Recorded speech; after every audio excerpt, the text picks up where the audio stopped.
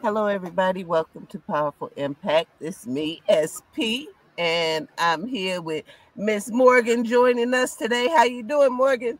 I'm good. How are you, SP? I'm good. So, our special guest today is the immaculate J Rawls. Immaculate, huh? That's right. I don't know about all that. My wife would disagree. We speaking on the music. We talking about the music. I The only part we could possibly know. Word not. How is everybody? How you guys doing? I'm just going to start off with a softball question. For those people who don't know you, can you tell them where you're from and how that impacts you as an artist? Well, I am from Columbus, Ohio. And so I guess the best way that impacts me is I don't have all the connects, all the resources, all the stuff for the big cities, the LAs, the New Yorks, the Atlantas. But it also makes me work harder. It also makes me strive a little bit more. It makes me build more connections, do better networking, because I'm in the Midwest. So it's all good. I'm from Columbus. I still live in Columbus. I love Columbus. Columbus is a great place to raise kids. So I didn't plan on leaving.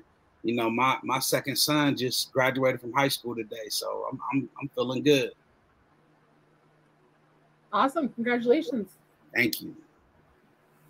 So, you started out though as did you start out as a DJ? Is that right? No, actually, that's really dope.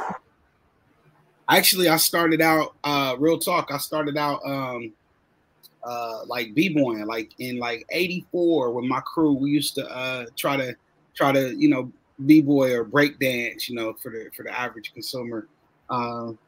And that didn't really go that well, After I fell on my back a couple times, I was like, you know what? I gotta find another part of the culture. I started beatboxing, and that was really my thing. That's how I led. I added on to the group, and then later I started rapping as members started leaving, as cats started doing whatever, and then DJing and the beats, etc.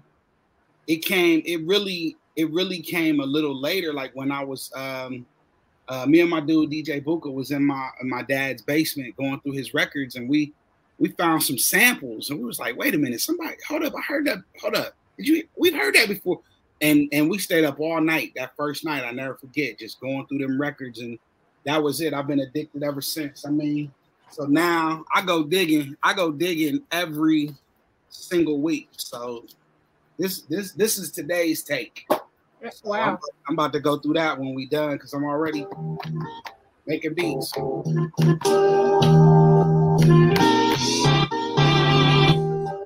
Making beats right now. That's how we do. That's fire. So the DJing came later. That's what I meant. I'm glad it came, because now you got me curious. I want to hear it all. Hey, we can get it in. We can have an impromptu beat session. That ain't nothing. So you say you go. How often did you say you go digging? Every week. Every week, and so I mean, you've been all over, right? So like, are there any other places, like specific cities that you found, great? Yeah. Amsterdam, Sao Paulo, Tokyo, Memphis. I like Memphis. I got a lot of yeah. I mean, to be honest with you, my wife teases me because when I go somewhere like for college to speak, or if I go somewhere to do anything, a family vacation, my priority is a record store. Like I'm always at a record. She knows. She just be like, all right, build in some time for him to hit a record store. We going over here. We going shopping, or we going to do whatever we going to do, but he going to the record store. And that's me. I mean, hey, I hit every city I hit, every new city I go digging. That's not even a question.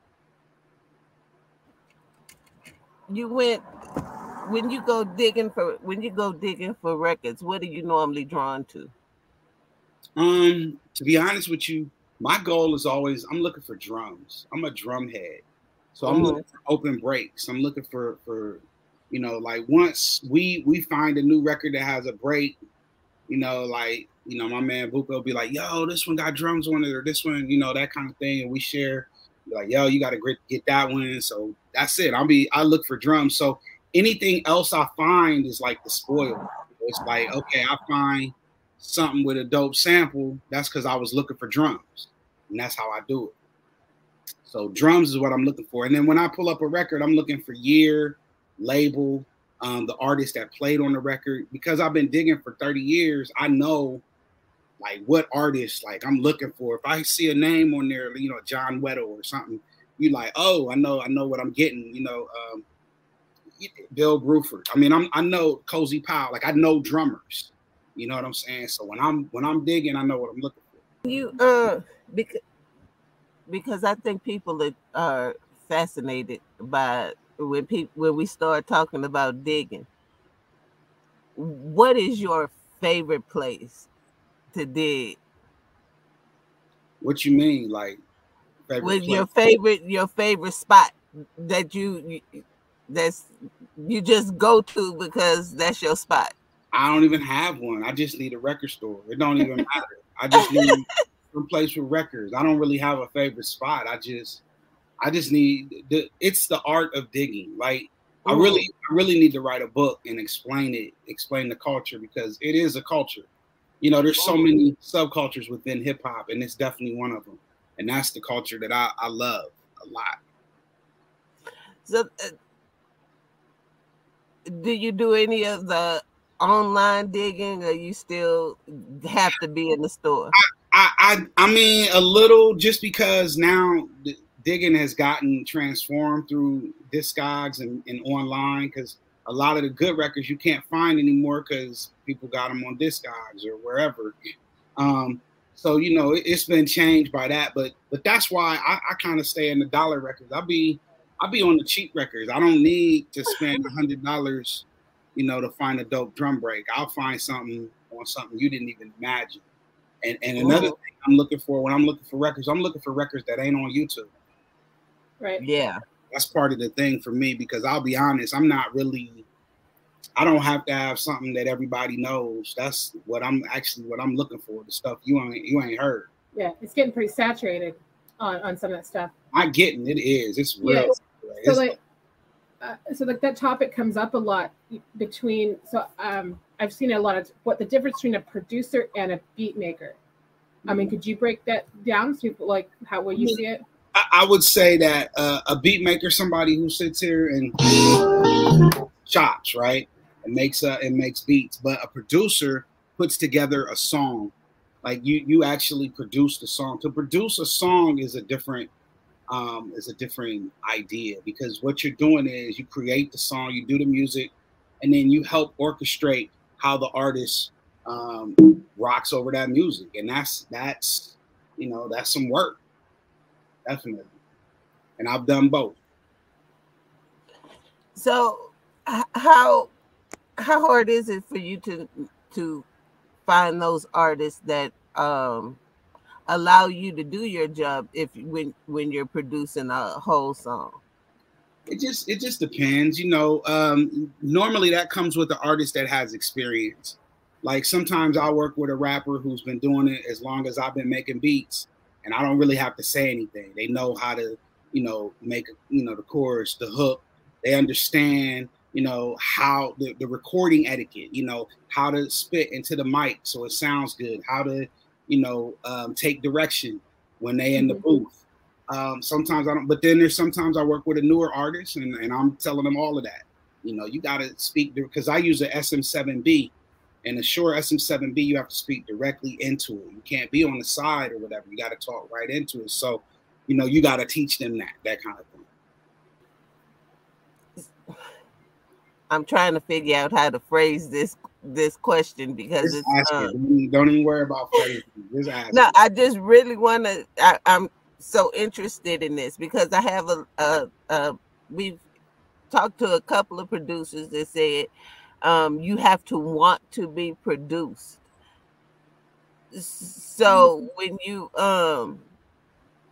run across those who don't take direction as well as others, how do you handle those situations? Yo, being real with you, it's been so long since I've had to deal with that because I work with who I want to at this point. Like I do music because I love it. I don't need to do it to survive. I don't Mhm. have to eat off of this. This is a love sport for me at this point. And I think, me being an educator helps with that. You know what I'm saying? Mhm. That's not the only way I pay my bills. So there's no pressure. So I don't work with anybody that I'm not interested in. Like everybody I work with, I want to work with them. Like I would holler at them like, yo, you know what I'm saying? Now there's sometimes people will hit me up, y'all want to buy a beat, I want to do whatever. And I'll do that, but I always, my first thing, you want to buy a beat, send me some joints, let me hear you. Because I mean, if I don't have to work with you. Like, you know what I'm saying? Like you gotta excite me. Mhm. So to answer your question, I don't really work with that many cats that don't want to be produced. If cats is coming to me at this point in my career, they want me to produce them. Right. Speaking of people that you've worked with, Black Star, how did that happen? Yo, Black Star happened just through my relationships with Mood out of Cincinnati and High Tech. I met them through some mutual friends in like 96, 95, 96. And then Kweli was coming down from Brooklyn to Cincinnati almost monthly on the Greyhound working with High Tech. Because that's how dope High Tech was at the time. He was incredible. And so, that's how I met him and ended up, he was like, yo, once they got the Reflection Eternal deal and most had a separate deal, they did a single deal with Rawkus, both of them. And the singles did so well that Rawkus asked them to do an album. But they had to do it together because Rawkus didn't have a budget to do them separate at the time. So they was like, yo, y'all best friends, do the album together. Black Star was completely made up. It was just, yo, Nice. Rawkus was like, yo, can you, money wise, and that's what happened. And so Kweli was like, yo, just send me some beats. So I did. And that's how it happened. That's crazy. That's crazy how that happened. Like it wasn't, like it's like the universe just said, this has to happen. They were solo artists. Right. They still are. Yeah. Go on with that line. John Robinson's another artist that you work with. That's my brother, JR. Yeah. He is so dope. He is. How did y'all end up initially meeting and working together? Yo, if you really want to know, it was Kweli. And it's funny because I was in New York just hanging with Kwa in like 97, 98, whenever it was. And we went into Fat Beats, the record store at the time, and he saw this record on the shelf. He was like, yo, get this record. I was like, what is it? I ain't never heard. I don't know this artist. I don't know this group. And he was like, yo, I freestyled this at all of my shows. This record is crazy. And it was Science of Life, Powers of Nine Ether. And when I heard it, and then I heard Sai's voice, I was like, oh my God, who is this? And, so that's how I was first introduced to John Robinson, or AKA Little Sai. That's the first time I heard him. And then, I just, everything that came out, I picked up. And then one day we met in Atlanta because that's where he was living. I was down there doing some work. And he was, we just build and talk. And then we just got real close. We ended up doing an album. And that was this record sitting right there. The 1960s Jazz Revolution again. And both of our initials are JR, right? J Rawls, John Robinson. So we called the album JR. And, that was our first album. And that album was fun. And we just had a chemistry. And then, fast forward, we both became teachers. And so we had that in common. And so we just, so our second album, we wrote a book and then made an album off the book. You know what I'm saying? Just because we artists too. We hip hop too. We educators, we hip hop. So it was a no brainer. So yeah, JR is my brother. We talk pretty much every day because we are working on book number 3. Wow.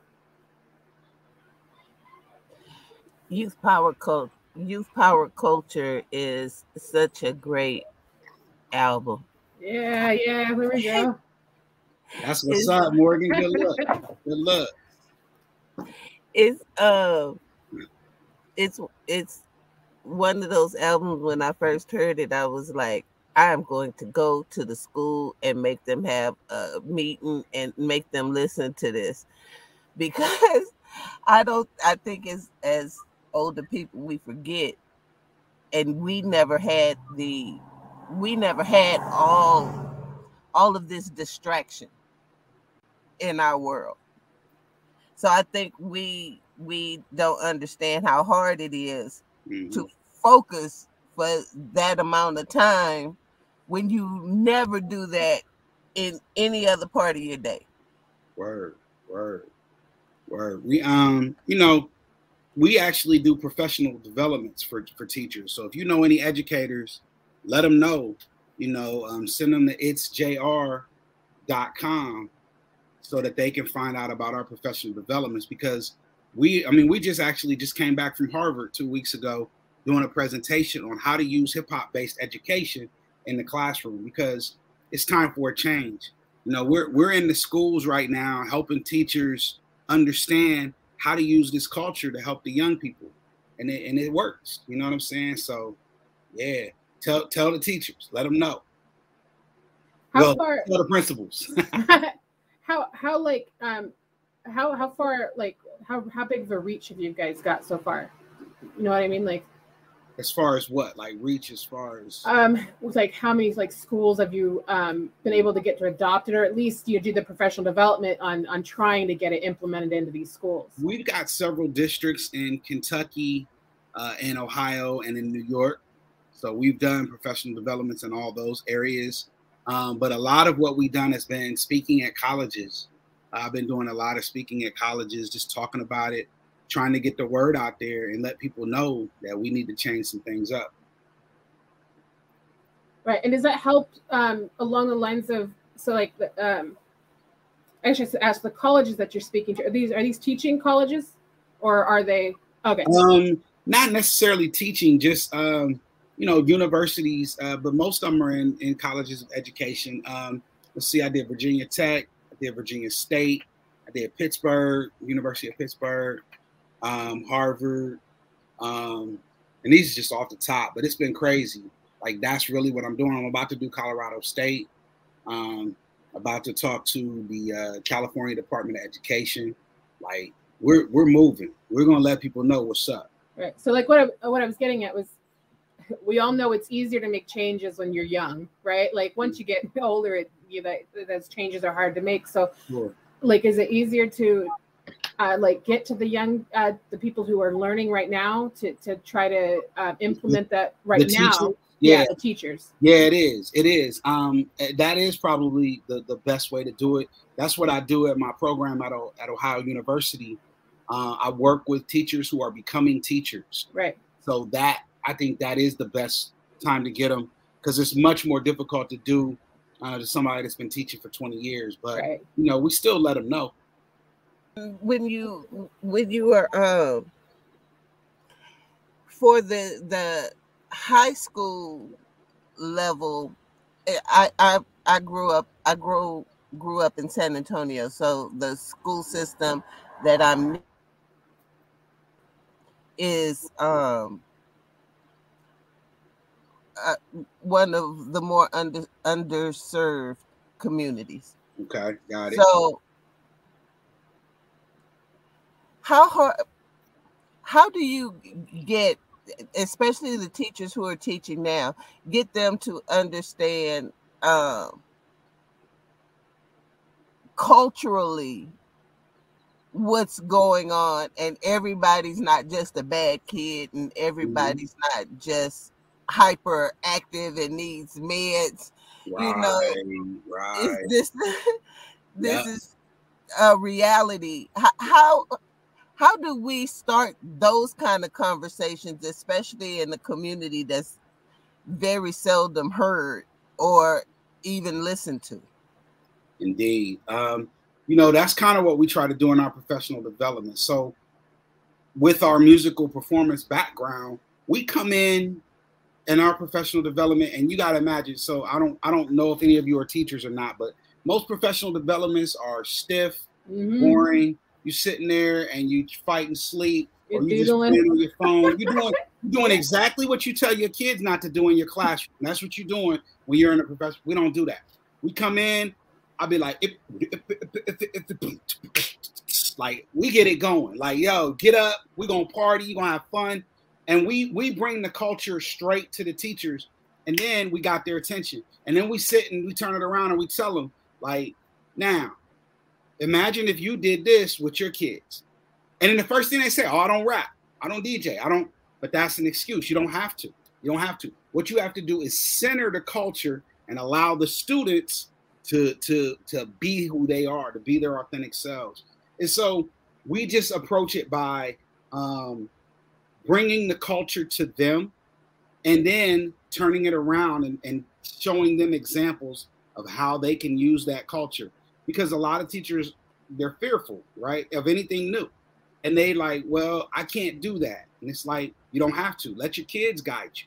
Let your students show you how to do it. There it is. Right. So basically, like, I think I read it in your book.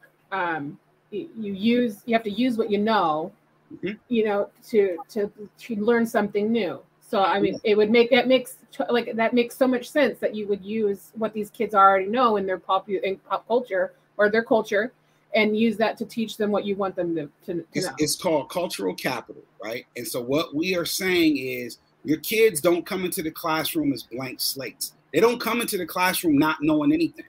In fact, they probably know more than you. You just know Shakespeare. You just know the Pythagorean theorem. But they know how to take an iPhone and blah, blah, blah, blah, right? So that's some knowledge. That's some culture. So I mean, that's cultural capital. So what I'm saying is, use what they know to teach them something new. And then, number one, they don't feel like, oh, I don't know anything. They feel like, oh, okay, that makes sense.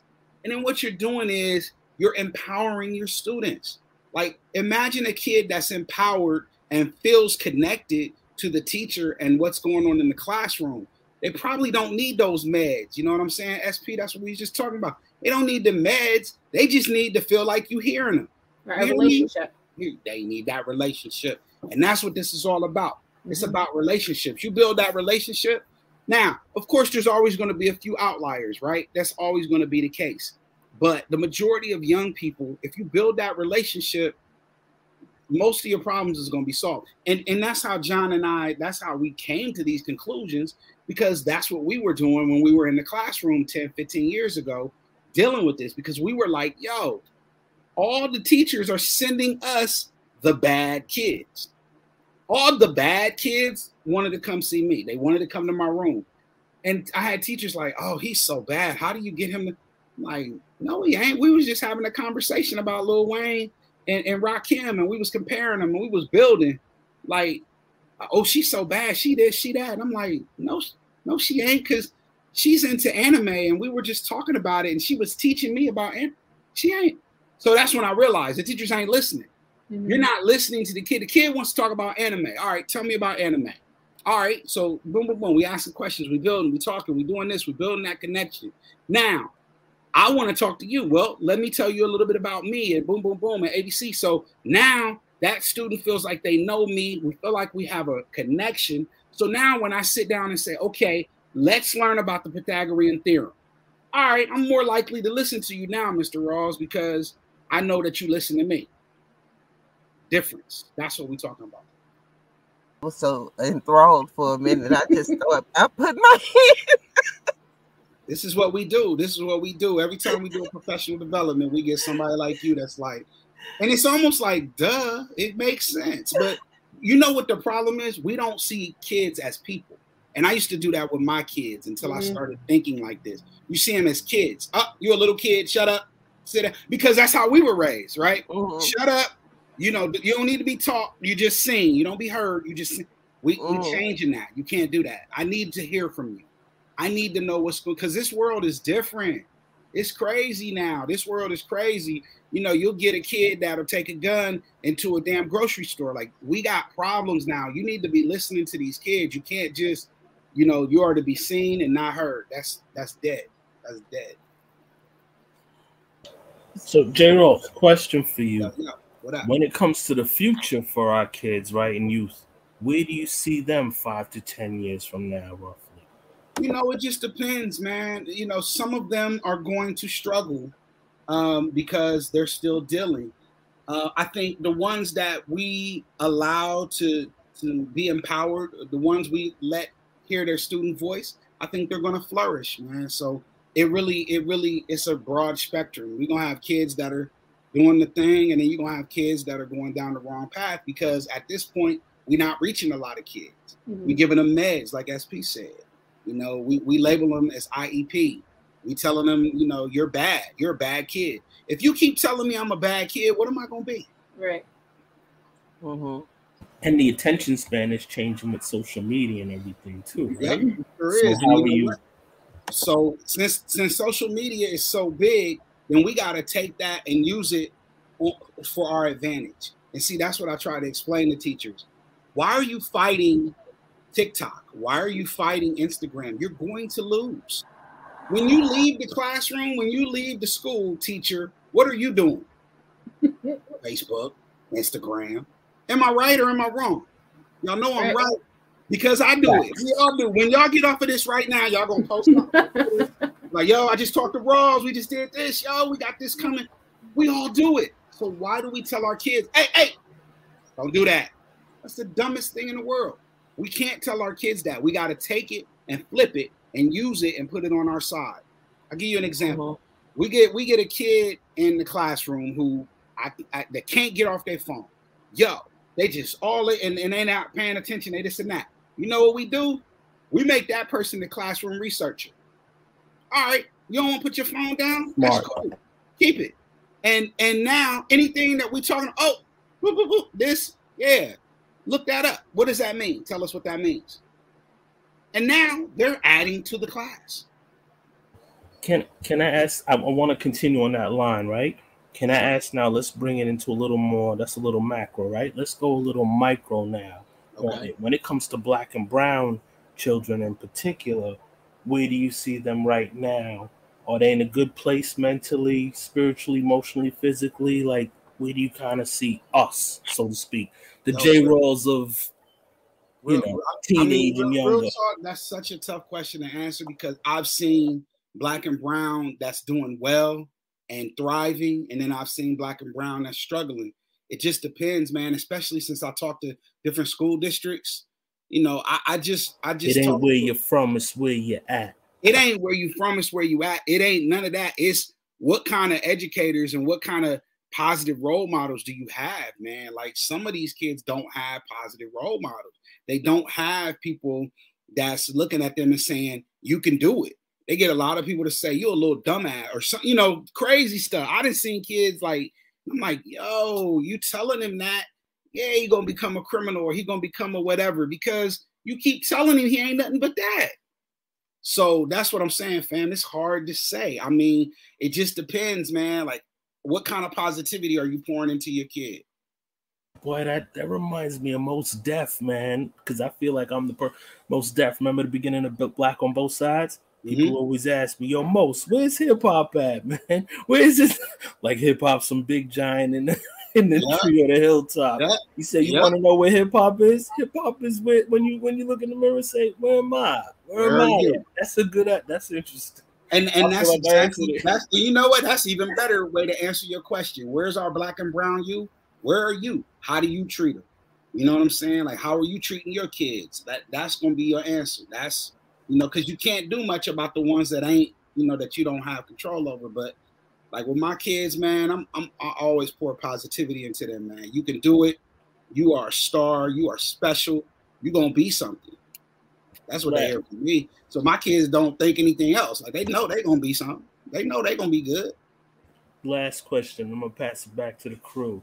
So what advice would you give to anyone trying to pursue a career in teaching or producing music professionally? like kind of giving a bread trail or blueprint to someone to reach where you are, basically, if they look at this and get inspired. Yo, I mean, if you want to be a teacher, then you're gonna have to go get the credentials, and go the route, because teaching is still buried in a bunch of bureaucratic, blah blah blah, because you're dealing with kids. You're not gonna get past that. You gotta do the test and praxis, all that kind of stuff. But what I will say is, don't lose who you are. Don't lose your authentic self. When you become a teacher, you want to be who you are, and be who be your authentic self, because your kids will see that, and that will make them want to be their authentic self. If you want to be a producer, that's the hard work. Because producing in today's age is way different. I'm blessed that I've been doing it for a long time, and so a couple people know my name. But to be honest with you, it's rough right now. What I would suggest for young people producing is make beats that you feel. That's first and foremost. If you don't like trap, don't try to make trap. If you love trap, then you should be making trap beats and making them beats hot, right? And then my suggestion for up and coming producers is find an artist, because people like to hear what people sound like over your beats. So find you a rapper, find you a singer, find somebody that's coming up just like you. If you're up and coming, don't try to, go pay Common or Lil Durk for a verse. Why would you do that? Find that rapper that's hungry in your neighborhood. Who is that dude? Who is that young lady who is killing it in the hood? Find that person, and y'all build together. And then y'all YouTube and SoundCloud and Instagram and letting people know, yo, who is these young people coming out of? And that's how it works. Right. And I'm gonna go back a little bit to the first part of his question. Do you see if you can get like this whole hip hop based education like that fully implemented? I mean, do you think that will make more kids want to be educators? I mean, do you think that'll have an effect on there at all? It could. What I'm hoping it does, because that's the goal. We're trying to get. I got two goals: hip hop based education and making hip hop studies as normal as jazz studies. Those two things I want to make a change on. So that's what I'm working toward. But I think what it'll do is have make young people enjoy school a little bit more. So many people have bad experiences in school.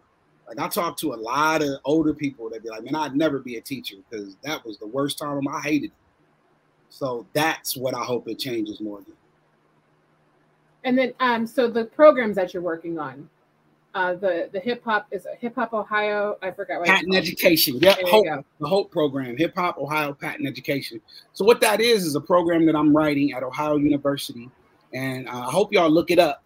Just Google Hope program at Ohio University. It'll come up.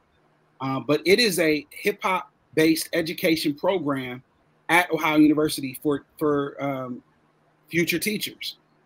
It's the first hip hop based education program in the United States. It's the first, and I'm writing it, and I'm a hip hop dude. So how about that? Nice. And it's 4 courses. We're figuring out if we're going to make it a certificated program, or if we're going to make it a minor. That's what we're working on right now. But it's brand new. We're starting year 2. The first 2 semesters went really well. All the students that took the class, the first class, the number 1, which is EDTE 1010, Intro to Hip Hop Based Education, they all want to take the second class and stay in the program. That's great. Every single one of them, 100%. So I was like, yo, that's big. So I'm very proud of that. And, it's just, you got to start somewhere, right? So the goal is to start this at Ohio University and then see where we can move it. And then how do we work with the school boards across the country that is so resistant to hip hop and Black culture because they're of a certain generation and they are actually ignorant of the culture, and Mm-hmm. and it's because being in Texas, you see that the I know who the y'all governor is, legislation, so yeah, I get the legislation against it. the culture. So how do we, as a minority in this vast land of Texas, kind of push those doors open, because, or even get the community involved with pushing the doors open, because in this block, I think maybe 2 people know who's on the school board. Mm-hmm. You want me to tell you real talk? Yeah. People like you, people like Morgan, y'all, people in education, people, I'm sorry, in the culture, need to jump on school boards. I mean, if you watching what's going on, the people that are running for school boards are all the people that ain't trying to help Black and brown, because they understand that it's about getting elected. Jump into these elections, get into the school board. Once we get more people from the culture on these school boards, things will start to change. People will start to be like, yo, we changing this because y'all are hip hop. Here's the thing. We are now, hip hop culture is grown now. Think about that. We're grown. Mm-hmm. And think about this. For the first time ever, listen to me right now. Listen. For the first time ever, the parents and the kids are listening to the same type of music. Go back. Did you listen to what your parents listened to? Did they listen to what their parents listened to? Nope. You know what I'm saying? My bad. We listen to hip hop. We understand the culture. We understand our kids. Now, we may not listen to the same type of hip hop. We may not listen to all the Lils and the young boys and the young this, but we get it. We know hip hop culture. So to me, we got to take advantage of this. We got to take advantage of being from the same culture and make some changes. And the only way to do that is to start jumping on these elections, man. You know, and we talk about the power of music and you know, just the culture and all that. Do you think that a song or an album or a podcast or stuff like this have the power to like change people? Of course, it happens every day. Of course, definitely. I mean, y'all podcasts touch so many people. Come on, I mean, you know what it is. Like, people listen to music, it helps them. I mean, that's their escape most times. Think about it. You see people walking with headphones. Shoot, you be walking with your own headphone. That's when you get into your zone. So yeah, definitely has a problem. Where do you see hip hop 5 to 10 years from now? And where do you see yourself 5 to 10 years from now, professionally and personally? I see hip hop growing. I see hip hop just getting bigger and moving forward. It ain't gonna look like it does right now. It ain't gonna look like the glory days that we wish it looked like. It ain't gonna be that. So we got to get over that. Me personally, 5 to 10. Somewhere tenure track professor, you know, my kids will all be graduated and out the crib. So me and my wife traveling, I'm hitting Europe with her. So I done been all over the world, but not with her. You know, I went doing music. So I'm in places like Paris and stuff and don't get to see the Eiffel Tower, don't get to, you know, travel and be a tour. So I want to go be a tourist. That's where I see myself. Teaching, still making beats, and traveling. Yeah, and then, you know, I see the Liquid Crystal Project too up there. So we've had Mr. Walt from the Beat Miners, and we've had General Steele from Smith and Wesson. Nice. So you've done tribute to Beat Miners on that project, and you sampled Bucktown, right? Mm-hmm. Nah, I didn't sample Bucktown. I sampled the original, but yes. The original, but it's on Bucktown. Yeah. Right. So how is Beat Miners influential for you? Yeah, definitely. Everybody that I've done a tribute to is influential. Beat Miners, Souls of Mischief, Dilla, you know, Pete Rock. It's really those are just like. So as a producer who chops and doesn't play anything, like everything I play is by ear. So I can't read music. I ain't trained, none of that. You know, I didn't get those opportunities. But once I found a band that was like-minded and we was like, fam, I was like, yo, I got ideas, I got dreams I wish I could do. And so that's how all of that came about. You know what I'm saying? Just and yo, the beat miners, Mr. Wall, Evil D, they already know. I mean, I tell them every time I talk to them, like, man, y'all know, y'all influenced the hell out of me.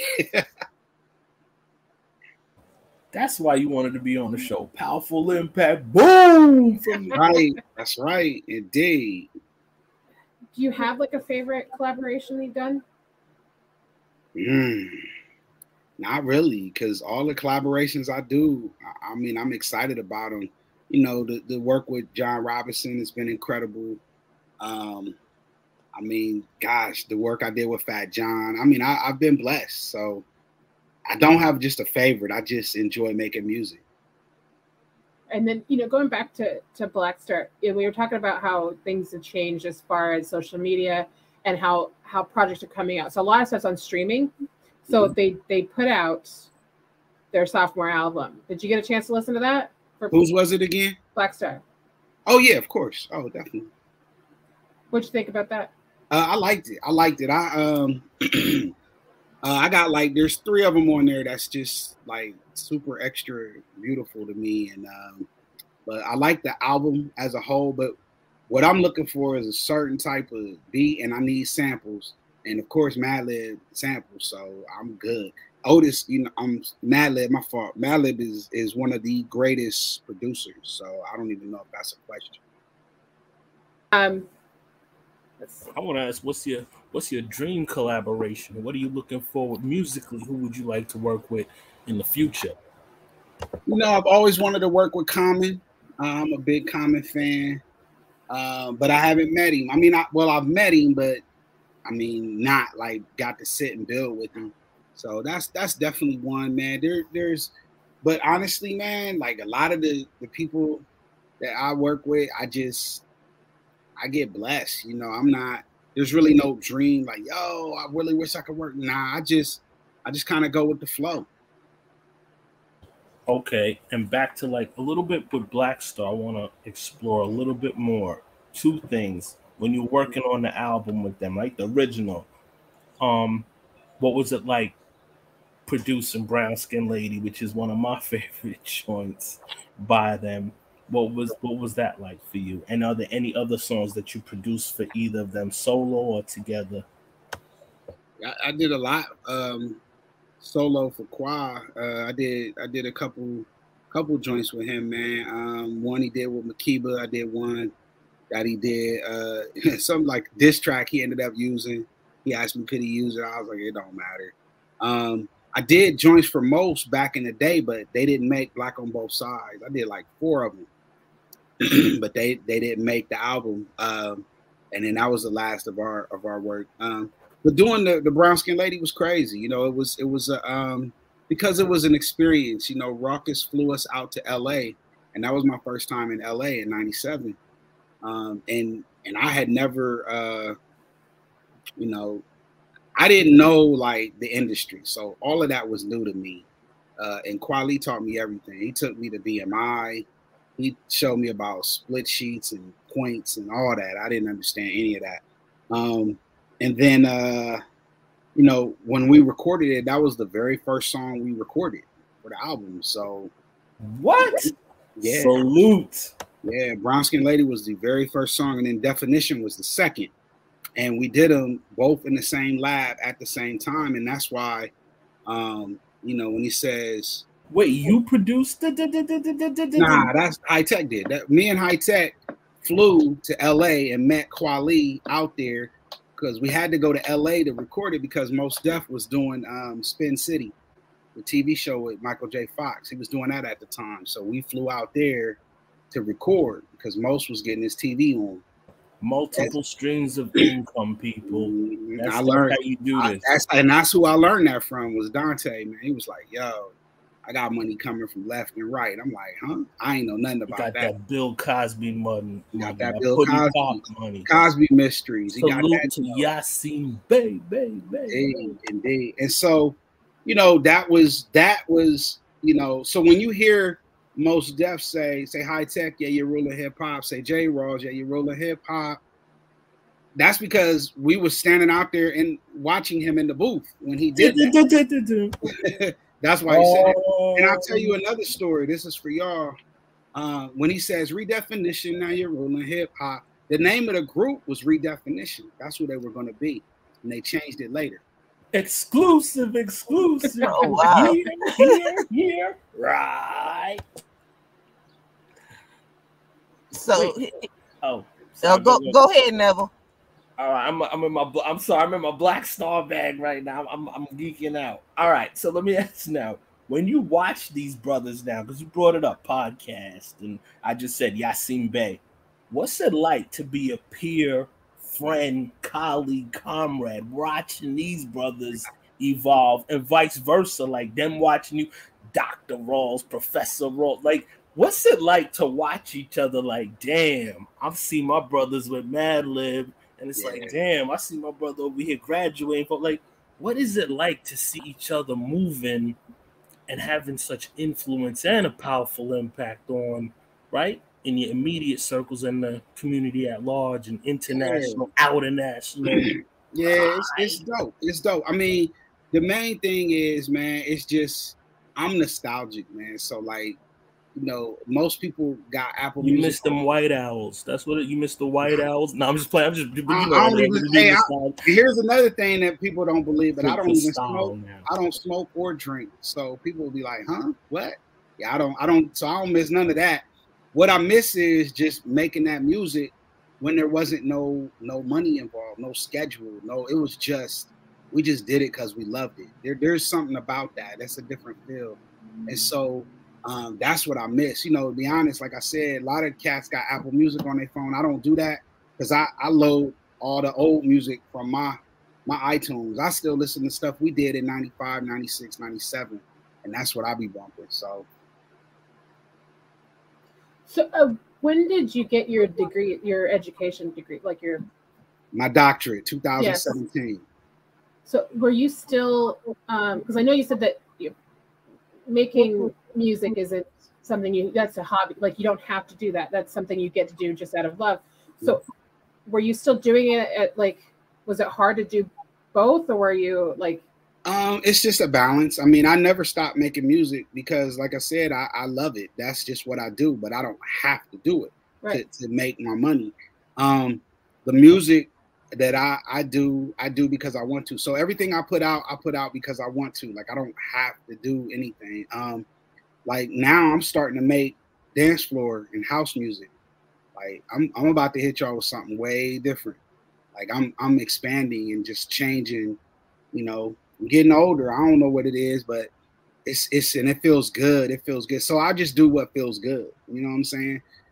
But it's definitely difficult to balance both. When I was writing that dissertation, that was tough. That was a lot of work. So yeah, that made music, you know, take a little backseat, but it came back. So when all is said and done, what do you want your legacy to be? Yeah, I released my last album of me rapping called The Legacy. I want my legacy to be hip hop and education. You know, I want when you Wikipedia me after I'm not here anymore, I want you to see that he was an educator and a scholar, and he was a producer and a producer of genres, because I've done soul, I've done hip hop, I've done jazz, and I'm about to do house. I ain't playing. The name of the show is Powaful Impak. So who are three people in your life that had a powerful impact on you? I don't even know if I can just say three. It just, everything that I'm doing has a different person. You know, my dad, my mom, just that's first and foremost powerful impact. When it comes to education, people like Chris Emden and Emery Petchower, they have been my mentors in this education thing. When it comes to hip hop, it's people like DJ Center, Rhett Matic, John Robinson, Wordsworth. You know, there's a lot of people that inspire me, and my peers, you know, that inspire me to push forward. So Yeah, there's a lot of powerful impacts. I think that's the only reason I'm here. It's because I got so much support. So The support system. Um, how would you suggest for people who like me, growing up the way I grew up, I didn't know what the hell a mentor was, or even how right, or even how to go about finding a mentor, or even what the word meant half the time. right, So Or internship or a yeah. yeah, yeah. so with knowing the importance of a mentor, how would you explain to somebody how to find that kind of leadership, And network. and how to network? Because a lot of people have an issue with even knowing how to do that. Well, I'll be honest with you. It's difficult to go from like needing a mentor to finding one. It really depends on the mentors, the older people, to reach back and help some younger person, I think.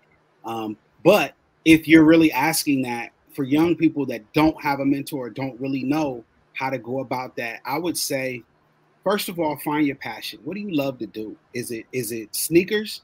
Are you a sneakerhead? Are you a basketball head? Are you an anime head? Are you a video game head? What do you do? Right? And then find the people that do that and then network. And when I say network, if you don't know what networking is, then ask them questions. Just build with them. Ask them questions and learn more about it. And as you do that, somebody will see that you have an interest and hopefully take you in and take you on. But that's hard. I mean, I don't know if you don't have one. No, I think that was the answer. You're saying first and foremost, you're saying find the passion, the direction, and the drive. Then Yeah, you're saying hopefully find like-minded people, and then hopefully find people that are generous with their time, effort, energy, and resources. To exactly. That's a lot of things, but I It's think a lot, but you it's a gave the lot of work. blueprint. Yeah, It's a lot of work. It definitely. ain't gonna be easy finding a mentor. That And don't people just have to be selfless, right, and yeah, not selfish indeed, with their time. The indeed. mentor as well as you. You have to be open enough to be willing to put in the time. Everybody, I want this, I want that, but they want the shortcut. They want the And microwave fast food, and they don't want to put in the time in the grind. don't they? The microwave fast food. I like that. Yeah, and speaking of that, like there's a um the difference is, so we get a lot of boom bap, right? On That's generally that's what I listen to a lot. But Me too. uh, what do you think, or if there are any differences between like original boom bap and boom bap today?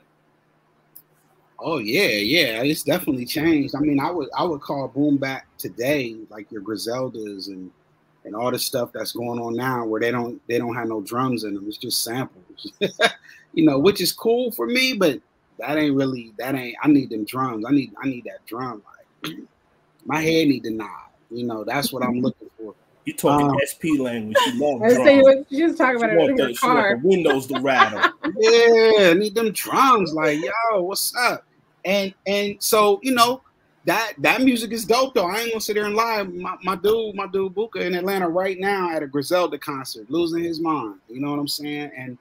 And that music is good music. Them dudes is rocking. They hip hop. And So it's it's, raw. it's it's raw, but it's just hip hop is growing, it's changing. So boom bap is gonna change, trap is gonna change. I mean, imagine 10 years from now, the kids that grew up on trap gonna be like, man, this new trap is whack, man. They ain't doing it like how we did it. You know what I'm saying? Air Love, Sosa, drill, all that. That's that new drill. They ain't doing it right. That's how it's gonna be. How do you think you can start to bridge that gap? Because Which gap? the gap between old The school and new ageism school. Mm. too. Because I always see, if you don't know who DJ Honda is, don't talk to me about hip hop. And see, that's what has to change. Because I used to be like you. You can't do that. I used to do that. And then my students taught me like, yo, you can't do that. Because when you was coming up and it made sense, because think about this. I'm going to tell you something. I'm about to flip y'all on y'all's ear real quick. When I was growing up, bumping Run DMC.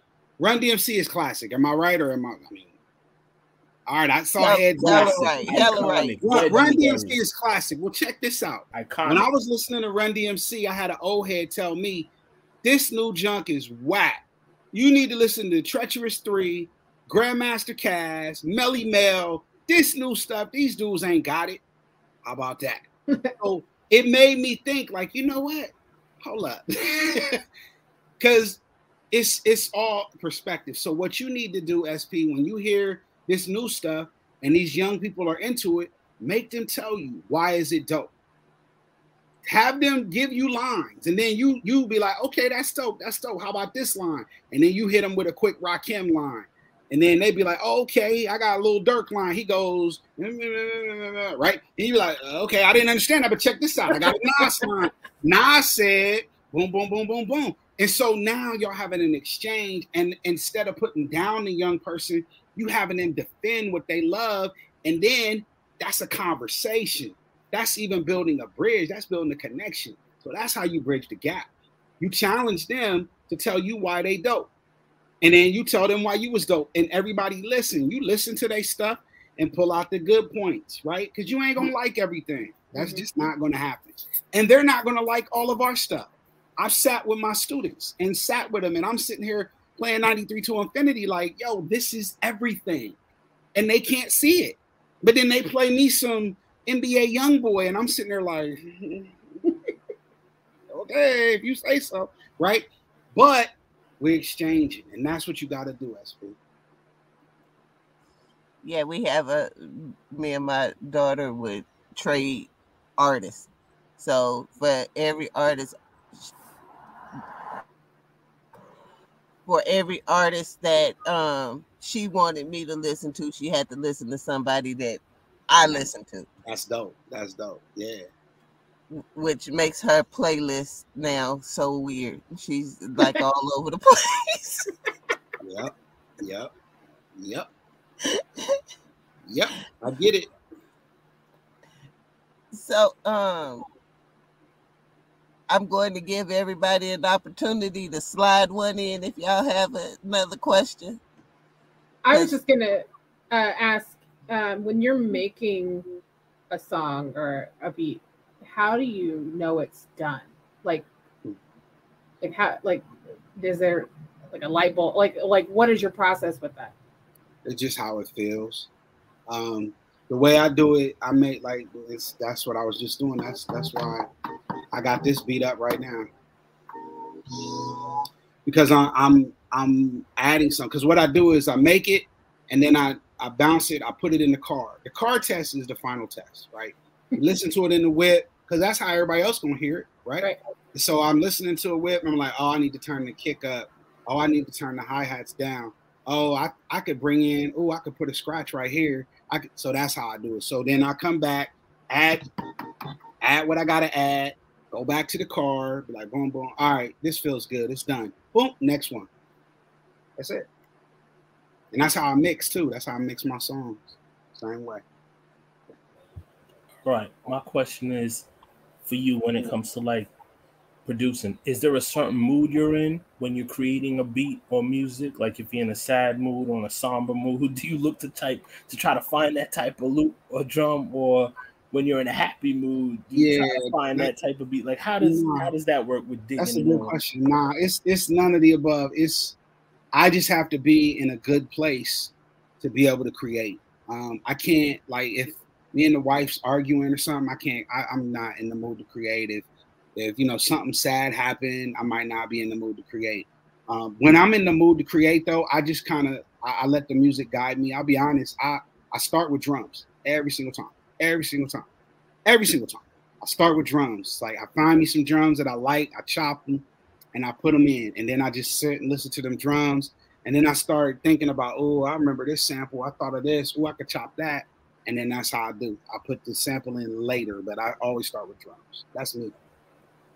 Two more quick ones, SP.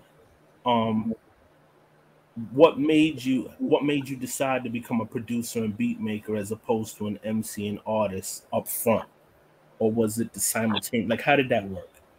It was just, chicken or the egg? It's just because I found I was finding the samples in my dad's records, and that did it. That, the records drove me to it. The records, finding that vinyl. And then the MCing came after. Nah, the MCing came first. First, okay, and then now I gotta find something to match it. Yeah, I mean, the beat making was much more fun. The DJing came out of necessity because my DJ went to jail, and so I had to learn how to DJ. And then once I learned how to DJ, I realized that was something I enjoyed, and I could do it out. So. I always forget the damn term, but it's something creates out of necessity. Creates. Yep. I can't remember the term anyway. I can't either, but that's what it is. You know what I mean, right? It's the invention of creation. Whatever. All right. Anyway, whoa. You're a DJ, right? How did this influence your production style and craft overall? That's my last question. Mostly just because I know what DJs like. Sometimes I like starting with the drums because I know it's easy as a DJ to bring stuff in with the drums or just starting on the one. It makes it easy to blend in. So I'll do that a lot of times on my beats. So just a final question. Well, actually, final question. What's a fact about you that your fans would probably be surprised to know? A fun fact, like one of them under the Snapple cap type thing. Yeah, random Snapple cap type thing. You know what I'm saying? I mean, I cut hair. I had 3 sons, so I couldn't make 4 barbershop trips a week. I couldn't afford that. So I actually taught myself how to cut hair when I was a sophomore in high school because I told my dad if he got me clippers, I would learn how to cut hair if he would give me the haircut money because I needed to buy records. That's the deal I made. So that's how I got a lot of the records I got because I used to start with them bowl cuts. I couldn't cut. I learned. So, I did that all through college. I cut cats' hair, made extra money in college. So, yeah, I can fade. Necessity is the mother of invention. There it is. And it was a necessity to get that record money. I needed that money. Because my allowance wasn't enough. I was like, yo, this is cool, but I need that haircut money plus the allowance. Now I could go, I was addicted back then, yo.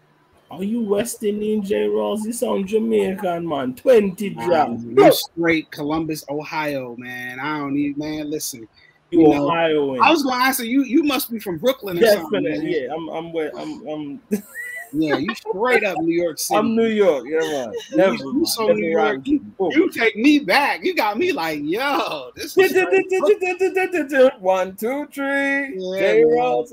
Yeah, you straight up New York all day. So I just want to thank you for coming on the show. This has been a treat. I especially love the conversation about education. I don't think we talk about it enough as a community. Is there any shout outs you want to give or promote? That's what we're here for.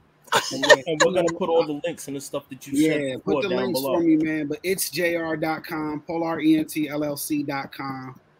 Tell cats to check me out. But, shout out to y'all. I appreciate the interview. I appreciate everything. My son just came down here, so I'm about to get some kicking with him time. He just graduated, man. It's my dude right here.